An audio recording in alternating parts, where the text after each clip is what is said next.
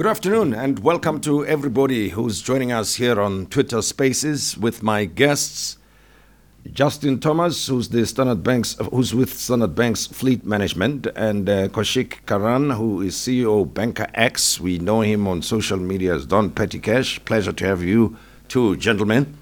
And we are talking petrol hikes. One wonders, why would anybody out of the blue just talk petrol hikes? Well, anyone who knows something about what's going on in the economy and is directly affected by it is struggling due to the rising petrol prices. These are caused by factors out of our control, and they lead to unprecedented inflation. We cannot control it, but we can talk about what you can do to weather this economic storm. And how can we as ordinary people stretch our backs to overcome rising prices and get through the month? Can proper budgeting help, and are there any tricks that can help us improve or make life a bit more affordable? Well, tune in, find out, and we will be taking questions from you. Please think them through, and there's some you can pose on Twitter using the hashtag FinanceFitSA. And my guests, as I've already indicated, Justin Thomas and Kaushik Karan. Gentlemen, welcome. Kaushik, let me start with you right away. What actually makes up the petrol price? Thank you for having me, Tim. Great conversation to have on a Wednesday afternoon. It's actually a Tuesday afternoon. This is what happens when you have the petrol price in your mind. And a lot of people are going to be sitting in traffic right now, wondering and looking at that little fuel gauge thinking, can I put my car in neutral? Maybe I can roll a little bit, How can I save a little bit of cash? But you ask a good question, Tim. What actually makes up the petrol price, right? Here's a quick description. Take the price of unleaded 93. It's up 42% from a year ago. And up more than 65% since the beginning of last year. Now, here's the interesting part. The basic fuel price only makes up about half the total cost that you pay at the pump. Half. The rest, taxes, levies, retail, wholesale margin, storage, distribution costs. So the pure basic fuel is just half. Now, if you take the tax and levies component out, Tim, you get over a third of the entire petrol price is taxes and levies. But you're going to ask me, what's actually in there? What's in those levies? You can break the levies up into two big components. And the one is the general fuel levy, and the other is the road accident fund, RAF, as many of us know it. And this is where it gets a little bit depressing. If you look at the RAF levy since 2008, it's up over 400%. And interestingly, the fuel levy brings in more revenue for the government than taxes on cigarettes, tobacco, and even customs duties. And the bottom line is, this all results in an already squeezed consumer getting squeezed even harder. Well, I understand that, but what is it that keeps the petrol to continue to rise in this fashion, not only in the South African context, but at least in the global context? Are there any other drivers that we should be paying attention to? 100%. When we look at the petrol price, sometimes it does feel like a uniquely South African problem. And perhaps we'll get into whether that is the case. But you bang on, Tim. There are so many other drivers outside of taxes and levies and everything that we see. So what actually drives the fuel price from a global macroeconomic perspective? There's two huge drivers here. One's the exchange rate, and one is the oil price. Right? Why? Because oil is priced in dollars, and we are paying for petrol in rands. So that's where the exchange rate comes into play. But oil is priced in dollars, And let's look at the determinants behind the actual oil price itself. So, the oil price across the last year, Tim, is up 80%.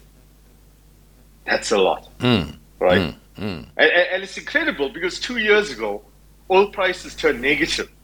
Granted, for just a brief moment in time, but it's gone from negative prices to $122 a barrel. The rand has weakened 16% across the last year.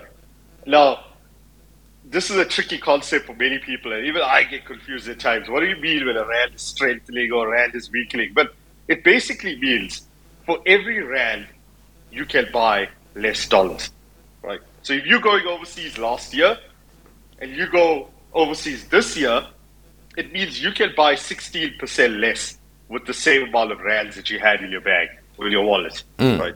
So if we put it together and we put the pieces together, to a high oil price and a weak rand, a weak currency, that's the worst place to be. The absolute worst place to be. And that's pretty much where we found ourselves right now. Now, naturally, demand and supply drivers play a massive role here, right? So let's break it up. You've got demand and supply, economics, 101, basic stuff. Let's talk about the supply side. We know that post-COVID, we've seen ships stuck in the port, logistics crisis. If you're on the broadcast right now, you're probably thinking, hey, KK, I remember ordering something online and it took 4 extra weeks to get to me. That's because of the global logistics crisis. And that's played a big role in placing this upward pressure on energy prices, on fuel prices, on getting oil to the places it needs to get. Now, you have OPEC, and OPEC is the abbreviation for the Organization of Petroleum Exporting Countries. And OPEC's is basically this cartel, right? You've got 13 countries, they account for 40% of total global production, and they're the guys who decide essentially supply, on the supply side. And they've come out today and said, hey, look, guys, we think there's going to be a slowdown in demand in 2023, next year, because fuel prices have surged. We've got high inflation. The global economy is going to cool off. We actually don't think we're going to be pumping out that much oil.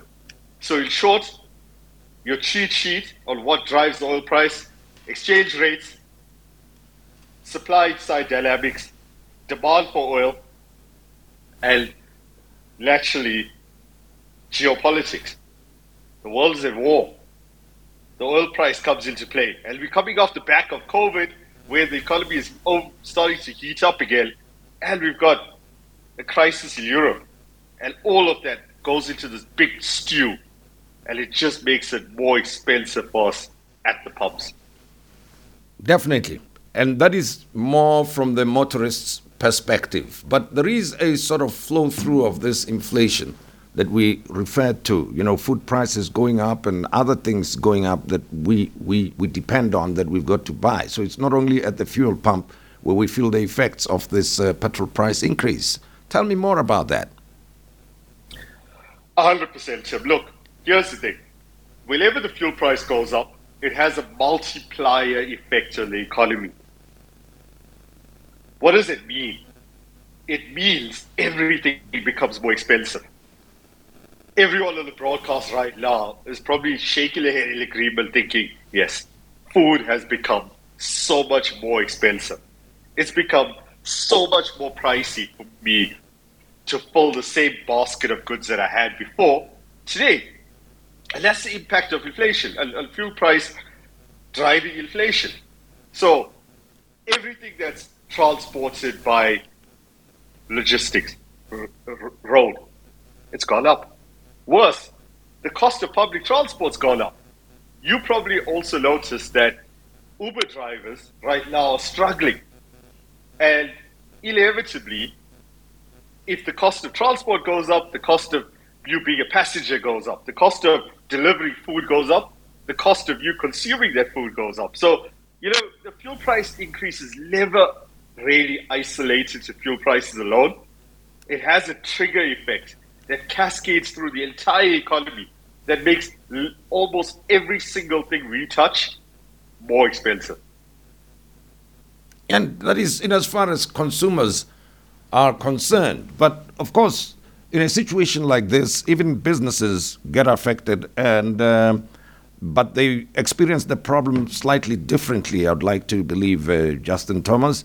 Please talk to me about what you see happening in the business space, and then we'll move to the next issue of fleet management.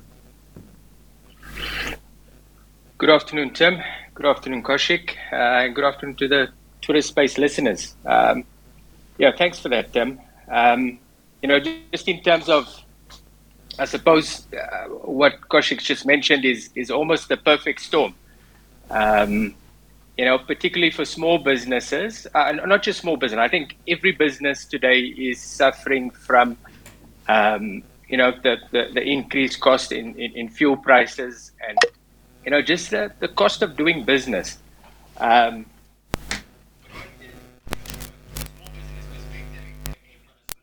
Footprint when it comes to their vehicle fleets, but if you look at the overall cost or operating cost of a vehicle fleet in a small business, it's not small. That's anywhere between 10 and 20% of total operating cost. So the impact is quite significant. And when we look at our book today, we're starting to see the strain. You're starting to see businesses, small businesses, particularly as well as transporters, not being able to make payment on their fuel, on their fuel facilities. So it's definitely got significant impact, and hopefully we can later in the show just show how they can access some solutions that can save some money. Well, I just want to rush to this point. Well, let me not say I'm rushing, but I would like a further explanation of what fleet management is all about, a quick overview. Okay. So, I mean, it's basically just, it's an efficiency discipline, and it's made up of a very broad collection of services and solutions. I think people would typically think of telematics devices. The first thing that comes to mind when you think about fleet management, but it's a lot broader than that. I mean, you've got banking institutions, insurance institutions, telematics companies providing solutions within the fleet management discipline. And the overarching principle is that, essentially fleet management is there to create greater visibility over your drivers, your vehicles, and then your related fleet costs. And by virtue of that visibility, that should allow you to positively influence them. So that's a high level on fleet management. And can fleet management help businesses save money? Absolutely. With a capital A, by the way. And there's a number of ways in which we do that. And I'm going to take you through a couple of examples. The obvious point of departure, as I pointed out, is, once you've provided that visibility of your fleet costs, if you look at a typical business fleet, if you don't at the very minimum have a telematics device or fleet card, you really have very little ability to know if your vehicles are being driven well, whether there's harsh braking, which could incur a more frequent brake replacement, speeding, reckless driving. And if you have no fleet card and you're paying using cash or local garage counts, well, I can tell you now, there's a strong likelihood that from a fuel consumption perspective, you're probably paying more. And this could be due to fuel fraud, siphoning. You've given the guy 1,000 rand for fuel and they pocket $900. These things happen, and they happen often. So local garage cards, cash, they're really not the most optimal way to manage your fleet or to facilitate payment on your fleet. And that's where fleet cards come in. They provide immense value to small and large companies. They're issued with the vehicle details on them, so they actually track the optimization and the productivity on that particular asset. And I mean, they provide exception alerts that notify you when irregular refueling takes place, I mean, we have examples where a company might say, I don't want my salesperson filling up at 3 a.m. That's going to be suspicious. And I mean, it usually is. We know what happens at 3 a.m. in the morning. Most accidents typically take place. Or a salesperson passing Mooi River Tollgate in a company car at the start of a weekend. You might want to curb those type of events. You might not have sight of it, but you want to curb them because those are costing your business money. And then we also provide, I think the other important aspect of the benefits and savings that a fleet management solution provides is just useful insights for companies to know and ensure that vehicles are used in a manner that they deem appropriate. That could be through a managed maintenance service. We provide a concept we call medical aid for fleets. And this provides businesses the opportunity to outsource their maintenance to qualified mechanics. I mean, we've had issues where vehicles have gone in for a brake pad replacement, and we get a quote back, and it's a 2-hour labor rate, and they're charging the customer, $2,500. That's where you need, the expertise to go back to that service or forecourt repair and say, guys, that's not acceptable.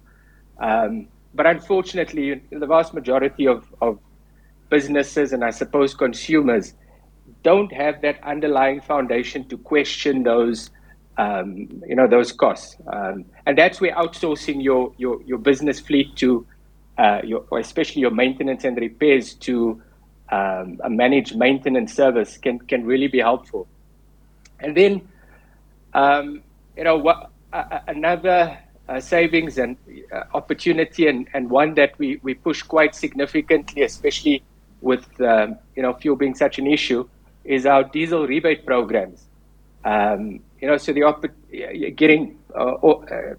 to R1.20, R1.60 off of pump price can be quite significant for a company, and we facilitate that through a number of oil companies, the likes of Shell, the likes of BP Masana, contribute towards our customers saving on their diesel fuel. In fact, this year we likely hit about 220 million rand in annual savings back to businesses on these programs. That's cash back, eh?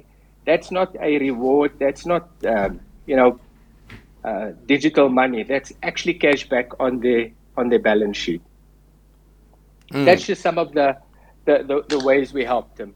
All right. Well, I'm sure there are many business people listening to this conversation and do have questions or opinions to share with us. Please, on Twitter, use this hashtag FinanceFitSA, FinanceFitSA.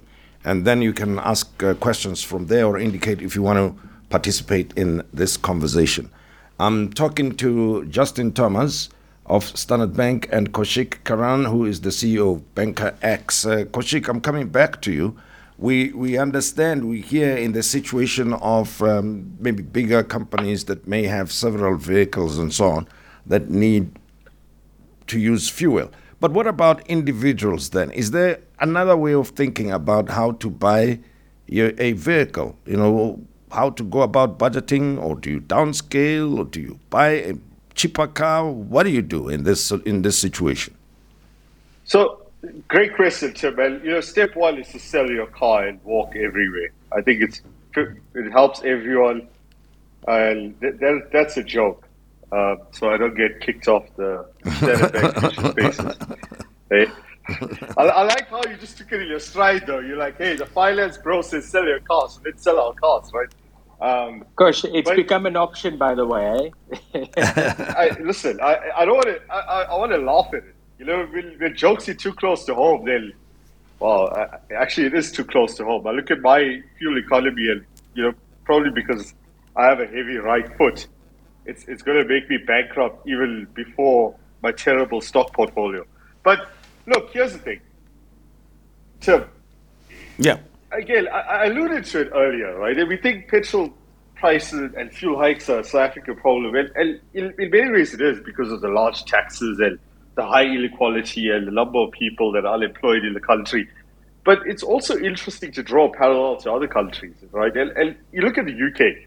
46% of the price of fuel is VAT and taxes.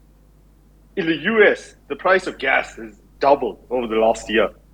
So macro conditions, and some of them, are things we can't escape. But there are things we can do as consumers, right? And you would have seen some really bad advice floating around now that the stock market's getting hammered, people are losing cash on crypto, oil prices are going through the roof, inflation is going through the ceiling, it's not transitory anymore. And many personal finance enthusiasts are going out and saying, hey guys, be frugal, downscale, budget, buy a different car, sell your car, hitch a ride with your neighbor, stand at the robot and hitchhike. I mean, listen, here's the thing. You can't save money you don't have, right? If you don't have cash, you can't save cash. I just want to put that out there. Now, being frugal is great in the short term, but it's got a long run limitation because you can only save until you get to zero, right? And then what? So when you think of these plans and these solutions, they've got to have longevity, right? And here's a couple of things you can do.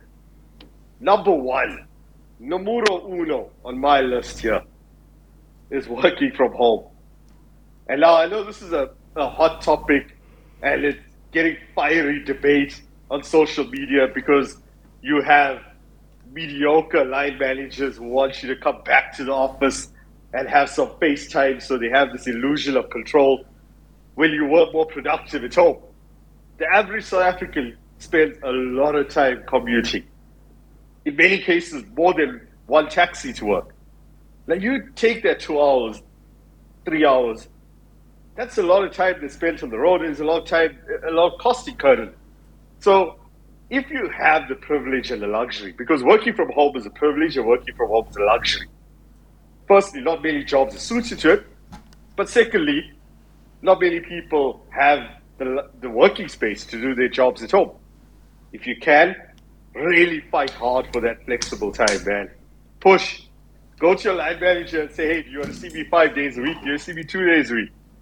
Next, fuel and loyalty cards. Justin can pick up on this. He already alluded to it. Claim those loyalty points. Go out and fill those fuel cards. If you can, again, if you get a fuel allowance from your company, claim it back. Keep your receipts. If it's a business trip and you're out there and you're driving a couple of 100 kilometers a week, go back to your company and say, hey, guys, I'm on the road. This was a work trip. It wasn't me going out with the boys to have a braai. It was me going out to see clients. Can you reimburse me? And that's also important when it comes to claiming back your tax, right? Your travel allowances. Very important, underrated. Some people in the developed world would say, public transport's easy, right? And here's the thing, you live in South Africa. In many cases, that's not an option. The rail infrastructure isn't where it needs to be. Public transport in many instances is unreliable and oftentimes unsafe. So it would be disingenuous for me to come onto the platform and say, guys, let's all get into public transport, because guess what? That's not an answer. It's not an answer. It may seem like it's an answer, but South Africa doesn't have the infrastructure and ability for it to be a solution. It's not really dependable. Now, another solution you may see, and someone tagged me on it, is, hey, why don't we get self-driving cars then? Why don't we just go green and you don't have to be plugged into the oil price? Here's the thing. Great solution. I love it. Love the environment. But, I mean, Tim, Thursday night, I have load shedding. Where do I plug my car in? Right? Yeah. You know what I mean? Maybe you go solar. Go solar. Maybe you have solar. Go solar. Listen, I'm going solar, but solar now means my legs. Like, I'm a walking person. I'm a passenger. I'm no longer a passenger. I'm a pedestrian, right? So listen, it's easy, and I get that. We got to get to a point where we reduce our carbon emissions and we stop harming the environment, and we can all drink out of paper straws, Tim. But bottom line is, we need the infrastructure to get there. We don't have the electricity. Ride pooling, that's also an option. Can't knock it. But here's it. Ultimately, the best way to guard against fuel price inflation is to actually plan ahead and build headroom. Why? The situation is not going to get better. So when you're planning and you're planning for the month and you're writing down all of your expenses, build in the headroom that the fuel price is going to go up by another 3 Rand, by another 4 Rand, worse, another 5 Rand. Build it in and actually work your numbers on the worst case scenario. That's the best advice I can give you. Sure. Well, you said something, and I think, Justin, you please can comment on that. The loyalty cards, if you want to make an additional comment in that regard, please do. And I also want you to comment on the mistakes that many people make when buying vehicles. Justin? Okay, cool. Thanks, Tim. I think just on loyalty cards, loyalty solutions, I think most of the major banks provide some sort of loyalty reward when it comes to fuel. I know Standard Bank's UCount is up to 5 Rand at Caltex service stations. They do require a measure of knowing how to hack the system and having the right products. But I think with the prevailing conditions, it's actually one of those things that you really want to get your head around and say, well, how do I actually benefit from this 5 Rand? And if not at the top tier of the 5 Rand loyalty, can I benefit with 4 Rand and 3 Rand? So those opportunities are there for consumers. They're not necessarily there for business. Loyalty programs have typically struggled when it comes to providing loyalty offerings in a business space. But I suppose just try and use those loyalty benefits. Go to your bank, find out what products you need to have, and just try and maximize your opportunity to get the benefit of reward points back. They can be quite helpful. And then you ask another question around the mistakes many people make when buying vehicles. I think, with my own vehicles, purchasing vehicles are an emotional purchase for consumers. So I suppose one of the key things you're going to need to do is take away the emotion when it comes to purchasing a vehicle. We all want the fast car, the good-looking car. It may not always be practical, especially with your budget. I think banks typically have a threshold of about 30% of your income. The trick is not to maximize it to 30%. And I think for most people, that does mean that you kind of need to look at the low to mid-end type of vehicle. And they generally, very fuel efficient. You get good mileage out of them. And generally repairs and maintenance are pretty cheap comparatively. So always a good thing. Take the emotion out of your purchase and try and think with some pragmatism. When it comes to our businesses, that's a different space. I think businesses are pragmatic in their choice of vehicles, and they would generally focus on a fit for purpose application. So if you are a plumber, you're most likely going to look for a bakkie or some sort of utility vehicle that's going to assist in that particular business role. However, and I think a lot of businesses don't know this, but there are opportunities to improve the vehicle purchase for businesses. And a fleet management company can help with that. Because of the ability to aggregate information and because they've got all these vehicles on their base, they're using data a lot smarter. So in many cases, if you've got a reputable fleet management company that you're using, they're going to be able to tell you which vehicles perform better in certain conditions and which have a better overall productivity measure, dependent on the industry you're in. So whether you're in security services, you might find that a particular vehicle that's within your fleet is not as optimal as the vehicle B in your fleet. And a fleet management program or fleet management business can definitely highlight those nuances, and that will inform your future, repurchasing cycle. And obviously, because of that, you then get the benefit of the lessons learned in that. So, definitely an opportunity for both consumers and businesses. But from a fleet management perspective, I definitely say speak to your fleet manager and or fleet management company and start asking them about which vehicles would be best fit for the particular conditions that you're operating in from an industry. Yep. So, Tim, can I Excellent. come in on that? Yes, please, Mistakes Koshy. people Yeah. make when buying vehicles. Right. Off the bat, up front, social media is killing our people. Right? It really is, man. I mean, you see guys posing in an M4, a new GTI, and you're thinking, my goodness, I want that. Let me get that car. All of a sudden, you go out there, you take the vehicle. You never thought about the true cost of ownership. You never thought about how you finance this car. And let alone fuel, levies, tires, maintenance, and long list. Let's talk about structuring, right? If you go to a dealership and they tell you you can afford, you qualify to drive an M4, and you just got your first paycheck, you're sitting there and you're like, yes, I'm going to post this all over my Instagram stories. I'm going out on the weekend. I'm going to drive, even though I don't need to drive. But Tim, qualifying doesn't mean affordability, right? You can qualify for credit. It doesn't mean you can afford it. And it's a trap that I see people make so often, where you get into a badly structured vehicle finance situation, and 5 years down the line, you're on the hook for $500,000. Why? Because you have a residual or balloon payment, and you can't settle it. The value of the car is lower than the amount you need to settle in the financing. So the biggest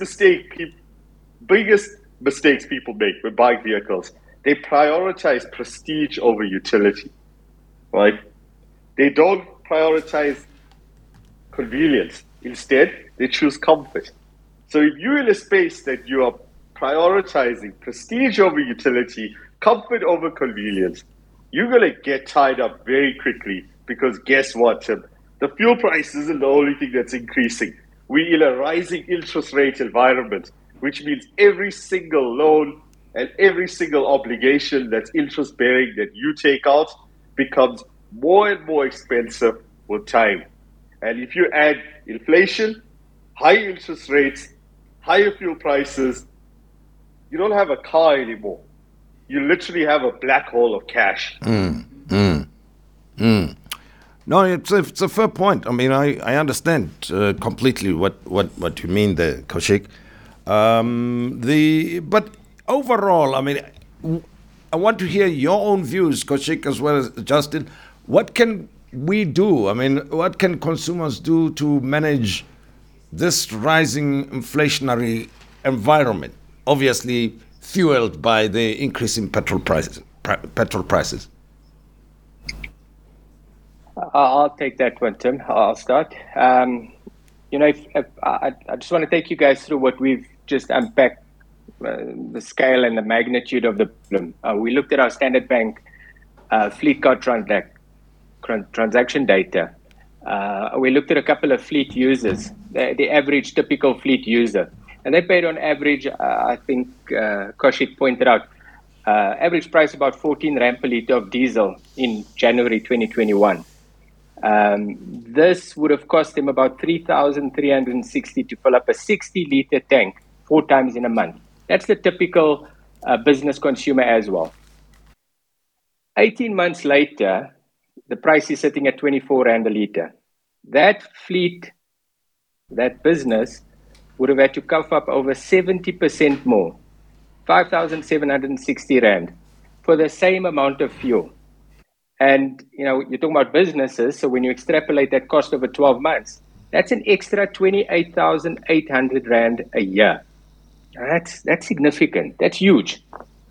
So I mean, I don't think, I don't know if there's a lot of small things that are going to help in terms of, that particular number. I don't think there's one silver bullet, but and just some of the things that we would recommend is make sure you have, especially in a business context, make sure you have a fleet card and a telematics unit as a minimum. We always think of the telematics unit as the Apple Watch for vehicles. So if you have an Apple Watch or a Samsung Watch, I mean, you can typically track your health, just your general well-being, and your heart rate and stuff like that. Very similar to a particular vehicle. You can pick up overspeeding, you can pick up harsh braking events, and those are the type of things that you want to address with your drivers and people making use of your vehicles. If you have a diesel vehicle, please make sure you're part of a diesel rebate program. You can get so much money back just from participating and being a part of it. And like I said, I mean, we've saved, we're close on just over 200 million in savings through our diesel rebate programs to customers. And then we've got, if you've got a petrol vehicle, you might ask how you're going to save in that particular space. There's, I think Standard Bank has just recently launched their Visa fleet card. It's about 70% cheaper than any industry fleet card today in terms of transaction fees and admin fees. And those are going to be significant savings when you, like I said, extrapolate that over your fleet and extrapolate that over 12 months. I would seriously, consider outsourcing your vehicle maintenance and repair authorization to a managed maintenance program, especially if your understanding of vehicle maintenance pricing and labor rates is limited. There's definitely an opportunity for that to take on that outsourcing and get the benefit of qualified mechanics looking at your invoices and determining whether you're being ripped off or not, but also getting the benefit of aggregated pricing from a fleet management company. I think the obvious one is, and I suppose in times of strife, we tend to not look at our repair and maintenance of the things around us, but that's going to cost you. Make sure your vehicles are serviced on time and looked after. A poorly maintained vehicle can dramatically increase your fuel usage. So make sure you've got that covered. And then, just from a business fleet perspective, if you're in a fleet management environment already, you've got a fleet management solution, make sure you interrogate your fleet reports. Make sure you're actively changing, situations based on the data provided. Too often, I've seen customers that we engage with, they've got all this information at their disposal to really optimize and save themselves money. And they just don't, get at it. To quote a phrase, you need to get to the mattresses. It's tough times. You almost need to go to war on costs here. And having that mindset in terms of, where's an opportunity to save, and not looking at staff first, and I think that's generally the easiest thing to do. Let's go and look at how we reduce staff costs. No. Keep your staff costs. There's opportunities for you to reduce on your fleet costs. There's opportunities to look at your business and generally look at opportunities where you can save there. So, that's me, Tim. Yeah, all right. Thanks, Justin. Now, if you want to be part of this conversation, you join us on the Twitter hashtag FinanceFitSA, FinanceFitSA. And if you have any questions or you have any insights that you'd like to share with us, or you want to be part of this conversation, please indicate so that we can give you the opportunity to talk to us. Justin Thomas is with Standard Bank's Fleet Management. Kaushik Karan, known on Twitter as Don Petty Cash, is the CEO of Banker X, and we are talking about the petrol price hikes and the impact they have on our daily lives and the influence they have on the interest rates, on inflation. In fact, one question from Lord Jonta, who wants to know how big the impact of this fuel hike is on interest rates. If you can respond to that, Kaushik.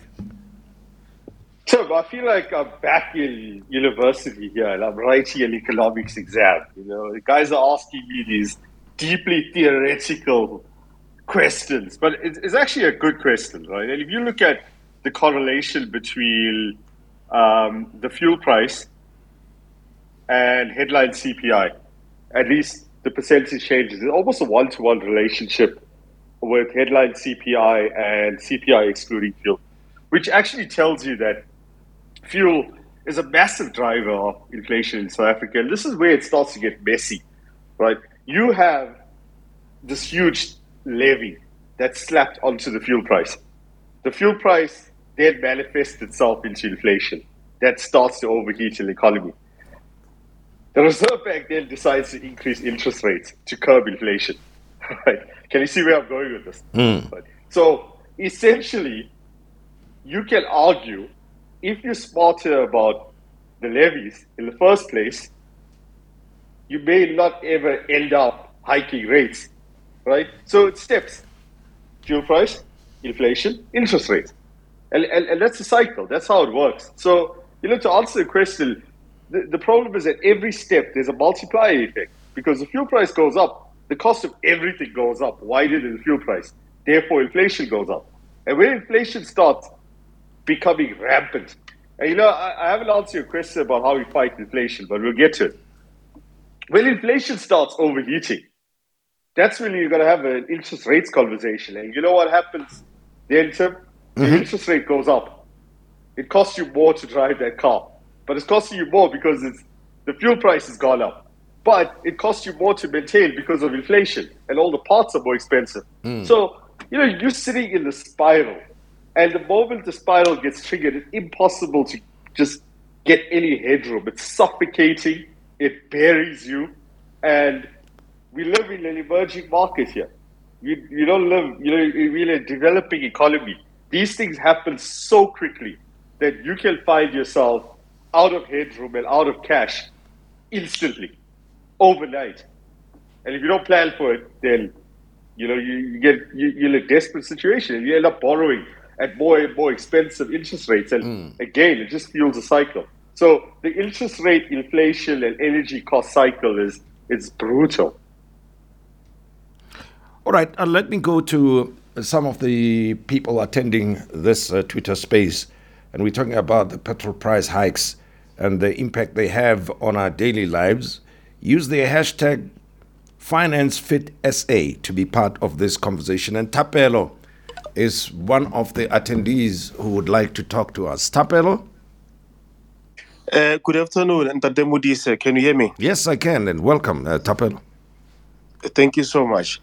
Mine is a comment which is directed to Justin, to actually commend him and the team from Standard Bank Fleet Management on the work that they have been doing to really be there for the customers, and making sure that there are those solutions that they offer the customers to be able to make it.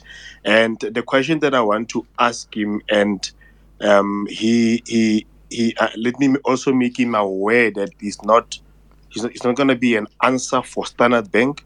I just need his personal opinion to say, as a fleet management company, does he not think that maybe we need to they need to speak to the regulator, because they are the ones that are sitting with customers that are suffering, failing to pay due to a petrol price? If they can speak to the regulator and see if there can be some leeway there for the regulator to be there also for customers. Thank you, Ntate Modise. All right, thanks very much, Thapelo. Justin, would you like to comment? Justin? Thank you, Thapelo. Yes. Apologies, I had a mute incident. Just Thapelo, thank you for that. I think very appreciative. I think just in terms of our overall ambition is obviously to help our business customers, and in terms of saving time, saving money. I think just to your question, I think that's probably something that personally, I think we're probably going to need to have those discussions in terms of just the strain that we're starting to see. And I know if I look at the fleet payments industry, they're already looking at potential ways in which maybe not fuel costs are cheaper, but those ancillary costs around admin costs, transactional costs, how they can assist in that particular regard. And I know from a fleet payments industry, I think we're looking at so Standard Bank was the first to go live with a Visa fleet card, and like I said, we typically providing savings of about 70% on transaction and admin fees back to customers. But the industry is also going to move there. So the other banks are also following suit, and we expect that to potentially go live in 2023, and that's going to bring some relief. But at this particular point, it's still a long way coming. But definitely an opportunity for us to discuss it. It's definitely something we'll take on and consider. Thank you, Tapelo. All right. Thanks, Justin. Now, again, if you want to be part of this conversation, you have questions, insights that you would like to share with us, please request to speak, and we will make sure that we accommodate you. Indicate that you want to be part of the conversation, and then we will draw you in and hear your views.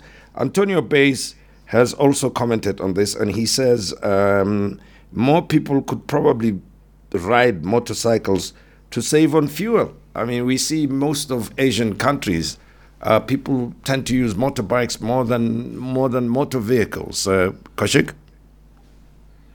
Well, look, that's a great point, and 100% is definitely a solution. Personally, I wouldn't. I mean, I would definitely wipe myself out on a motorbike. I know that. I've done it before. So, look, I think a motorcycle is a great idea. It can work for some people. But it's also a question of infrastructure, right? And Tim, I mean, if you've got a really treacherous road with potholes the size of craters that you find on Mars, do you really want to be riding a motorcycle on it, right? It all comes down to the health and quality of the infrastructure. And, I remember being in Dar es Salaam, and there's a lot of motorcycles around. And, it was quite a substantial drive from, the hotel I was at to the factory I was working in for a while. And I promise you, Tim, at least 3 times a week, I would see some guy being fished out off the road because he crashed his motorcycle, right? Because of how poorly the roads are maintained. And, it's something that I always think about, that, the infrastructure and the solution to our problems is right there, and it's at the basic level. If we fix the roads, if we fix public transport, if we fix service delivery, it makes it so much easier to overlap innovative solutions. And, what's scary right now, Tim, is there's an explosion of private companies in South Africa providing solutions to what actually should be problems solved by the public sector. Public services, really, that we should be taking for granted at this time. So, 100%. Yeah. 100%. Yeah. So now I saw Discovery going out there and fixing potholes. I'm thinking to myself, hey, guys, you're a private company, and as much as I love the fact that you're helping the country, I mean, if everyone does the job they're supposed to, then we will be in this situation. I think similarly, it comes to solutions around the fuel price, right? Solutions around how do we manage inflation? And oftentimes it all gets back to the basics. It's the basic infrastructure, the basic delivery, and our basic ability to trust in, the services that we paid for. Because a big part of the fuel price is taxes, right? And, you, as a consumer, not just in a general sense on fuel, want to have the comfort that the taxes are going towards road maintenance and what it's supposed to. And it's a slightly depressing thought, but if it isn't, and if tax revenue isn't allocated and distributed and allocated properly, we're going to have expensive fuel for a very long time, and we're going to have, eroding infrastructure for a very long time. So, I think when we solve that problem, I think we're going to solve a lot of other problems in the country. All right, let's talk to Katlego, who's been holding for us. Katlego? Hey, Brati Mazit. All right, man, welcome. Welcome, Katlego. Thanks for the opportunity. I've got two questions. The first one, just short. The projection, for example, the economists are able to project what average exchange rate would be, for example, for a particular year. Is it difficult to do?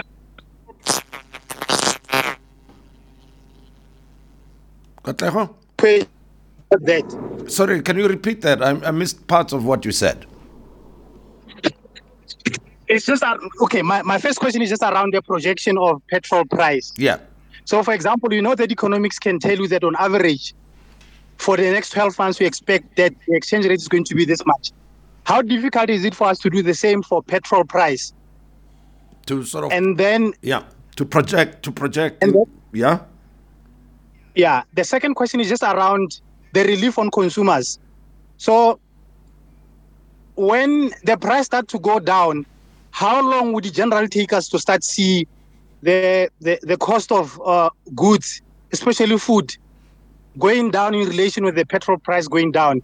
Because I'm just afraid that even if the petrol could go down, because consumers are used to a particular price levels, retailers would not necessarily drop their prices in line with a reduction in fuel pricing.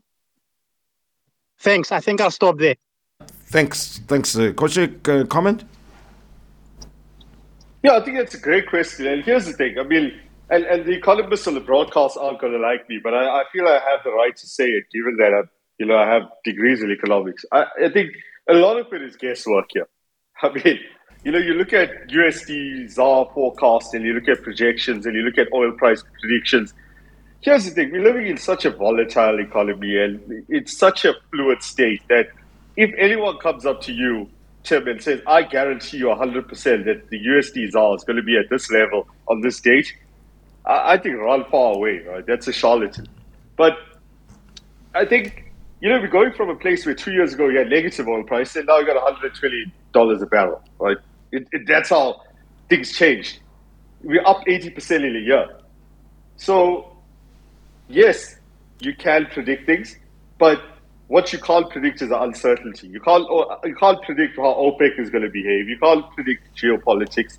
You can't predict whether or not, the government decides to just slap on a fat tax onto the petrol price. You can't predict what interest rates is going to do. You'd like to think so, and we keep getting surprised. But to answer the question, yes, you can, and you've got a ballpark. I've seen some analysts come out and say, guys, there's $25 heading towards $30. There's a piece of analysis that was done by one of the banks on the street, and they said $20 a liter is kind of the normalized amount. I've seen a research report go out about a week ago that said we can see 40 Rand a liter, right, at the worst case scenario. Personally, I'll put my head on the block and I'll be like, the probability of that happening is it's low, right? It's very low. So again, I would be very careful of placing heavy reliance into forecast numbers because A, many of the times it's wrong. B, we don't control that. But C, what we can control is how we adapt our budgets and our planning and our little sensitivity analysis that we run on our personal finances to make sure that even if it gets to $30 a liter, that, we're not going to sell our cars and start walking to work. All right. Mongezi Masombuka wants to know, and Justin, I think this is a question you should take, says, we outsource our fleet of vehicles. How can we reduce our fuel costs, although we do not own the assets? Thanks, Tim. Thanks for the question, Mongezi. I suppose that the obvious start, and I think alluded to it, is even if you don't own the asset and you've outsourced it, I'm hoping that your provider's provided you with a telematics device as you know a basis for that particular outsourcing. The other thing I would you would definitely need would be a fleet card.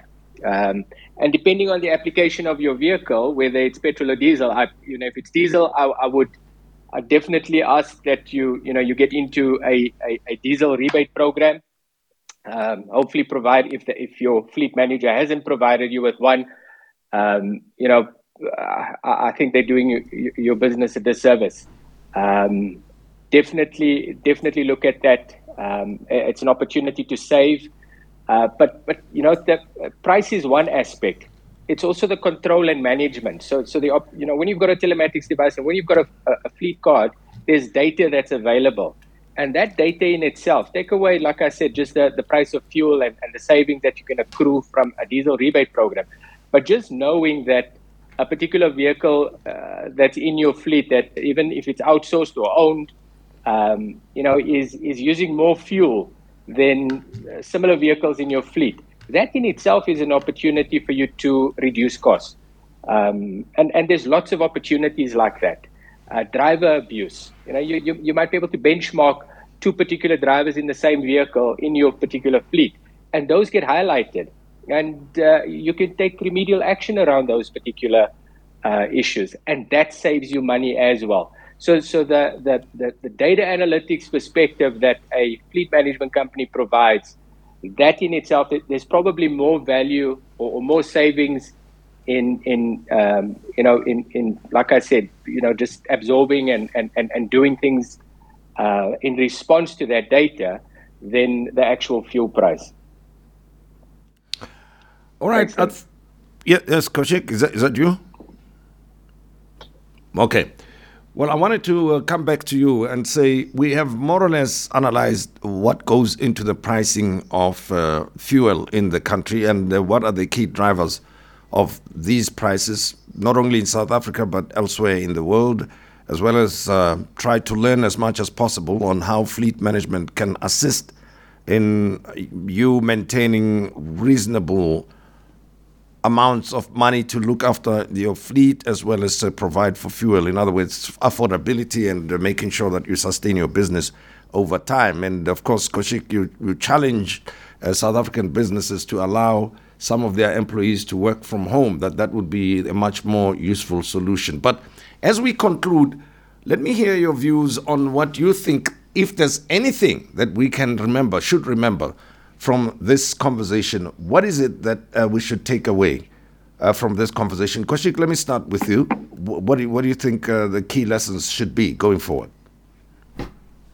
So you got to plan for the worst case scenario, right? You just got to plan for what if we end up in a situation where we're queuing outside the fueling station and, we run out of fuel. And, it's difficult to envisage what the worst case scenario is when we're not there. And I think the best thing you can do is plan. Develop that plan of action, come back to it and say, look, this is what I can control and this is what I can't control, right? You can't control what happens in global oil prices. And as an individual consumer, it's difficult for you to control what happens with the exchange rate. You can't really control inflation. You can't really control where the interest rate's going to land. But what you can control is how you react to it, how you behave to these changes, and more importantly, how you structure your finances to make sure that you're able to be resilient and withstand these shocks. The stock market is going through a massive shock right now, Tim. There's a lot of people who are getting paid serious cash to protect other people's money, and they're losing money, right? So we're in a position where inflation's running hot, interest rates are high, stocks are down, and you've got to ask yourself, where do I put my cash, right? Where do I put my money? Because you can't put it on the mattress because inflation is going to burn through it. You can't put it in the stock market because you're going to tank 20, 25%. Where do you put your cash? How do you protect against inflation? Do you need to look at gold? Do you need to look at inflation-linked bonds? Do you need to look at reinvesting it into a company that you have that's doing really well? Should you put it back into your pension fund? I mean, you've got to actively manage your money. And if there's only one sentence to take away from today, actively manage your money. That's it. That's it. Sure. That's my closing shot. No, that's and thanks very much for reminding us once again. You know, we work hard for the money, all of us, but for some reason we don't think it's our responsibility to look after it. Making it, of course, we take responsibility for that, but protecting it. Spending. You know what? It's easier to spend money than it is to make money, man. Exactly. And Justin, what's your comment? What is your parting shot? Yeah, Tim, I think if I want to leave the audience with anything specifically around, the businesses, is that you don't have to start with reducing costs at staff. Yeah, there's an opportunity to look at operating costs like your fuel and fleet management costs. I think it's important. Those are the things you can take control of. And it's within your ambit and capability to do so. I suppose the first one would be make sure you get visibility of the costs within your fleet. And then, if you're not happy with your existing supplier, shop around. If you've even got an inkling of doubt that you're not getting the best deal here, shop around, make sure that, there's an opportunity to save costs. That would be my parting shot. No, thanks very much, Justin. Mpo Kopani has also sent in a message saying, I don't see the petrol prices going down. We get used to them, move on with life, and we accept that petrol prices will always go up. For instance, once at some point it was 7 rands per liter.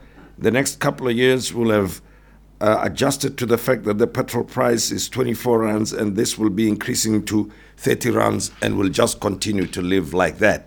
And that is Mpo Kopani's views on the matter. Koushik Karan, CEO, Banker X, thank you very much. Justin Thomas, thank you, of Standard Bank Fleet Management, thank you very much. And to everybody else who participated in this Spaces conversation, the increasing petrol price, we appreciate your participation. And to the organizers who've been providing support, making sure that we pull it off, I also say thank you to you. And that's it. Well, I hope you learned something from this. I definitely learned a lot from this Twitter Spaces. I'm Tim Modise, and goodbye to you.